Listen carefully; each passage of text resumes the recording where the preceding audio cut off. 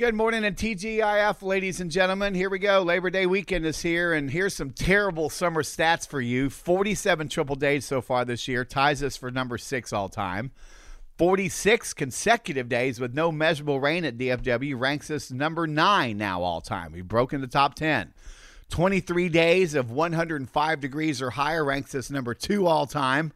August is now the second driest and the second hottest as well. And meteorological summer, which runs from June 1st to August 31st, ended as the third hottest ever at 88.7 degrees and number 4 with the lowest rainfall total at 1.25. I'm over it. Now, here's some more bad news for you. We're going to be flirting with the 100-degree mark over the next 7 days across all of North Texas.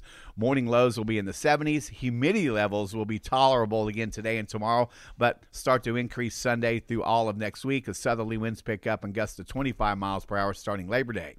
Area lakes should be okay as far as the chop goes until Labor Day. That's when the wind will start to pick up and humidity levels will increase.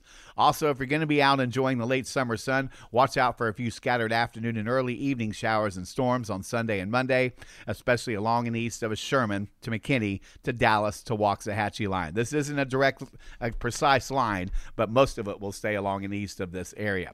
These showers and storms should stay below severe threshold and will dissipate by sunset.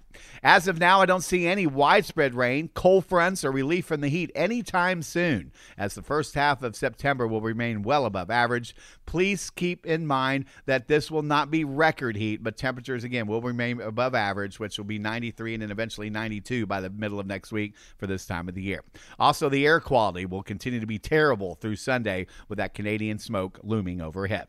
I'm taking Monday off, so have a great holiday weekend. We'll talk to you on Tuesday morning, and please enjoy the weather when you can. It's the only weather you've got. Stay cool.